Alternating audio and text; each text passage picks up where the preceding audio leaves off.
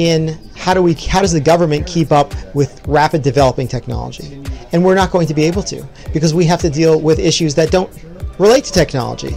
We're across the board. This is just one industry that we have to regulate. So I think it is really important here, and something that I'm trying to drive home to tech companies and users of the technology is self-governance, is making you're the ones who are developing these products so rapidly that the government and other people are not going to be able to keep up with. So it's on you to make sure that you're developing and deploying products that comply with the law and then that are used ethically, because ultimately, at the end of the day, that's where the liability is going to be, and that's where the future regulations, which a lot of companies don't want because it can harm their development, we can avoid all of that if these products are self-regulated and the users of them are building teams around them to make sure that they're used properly.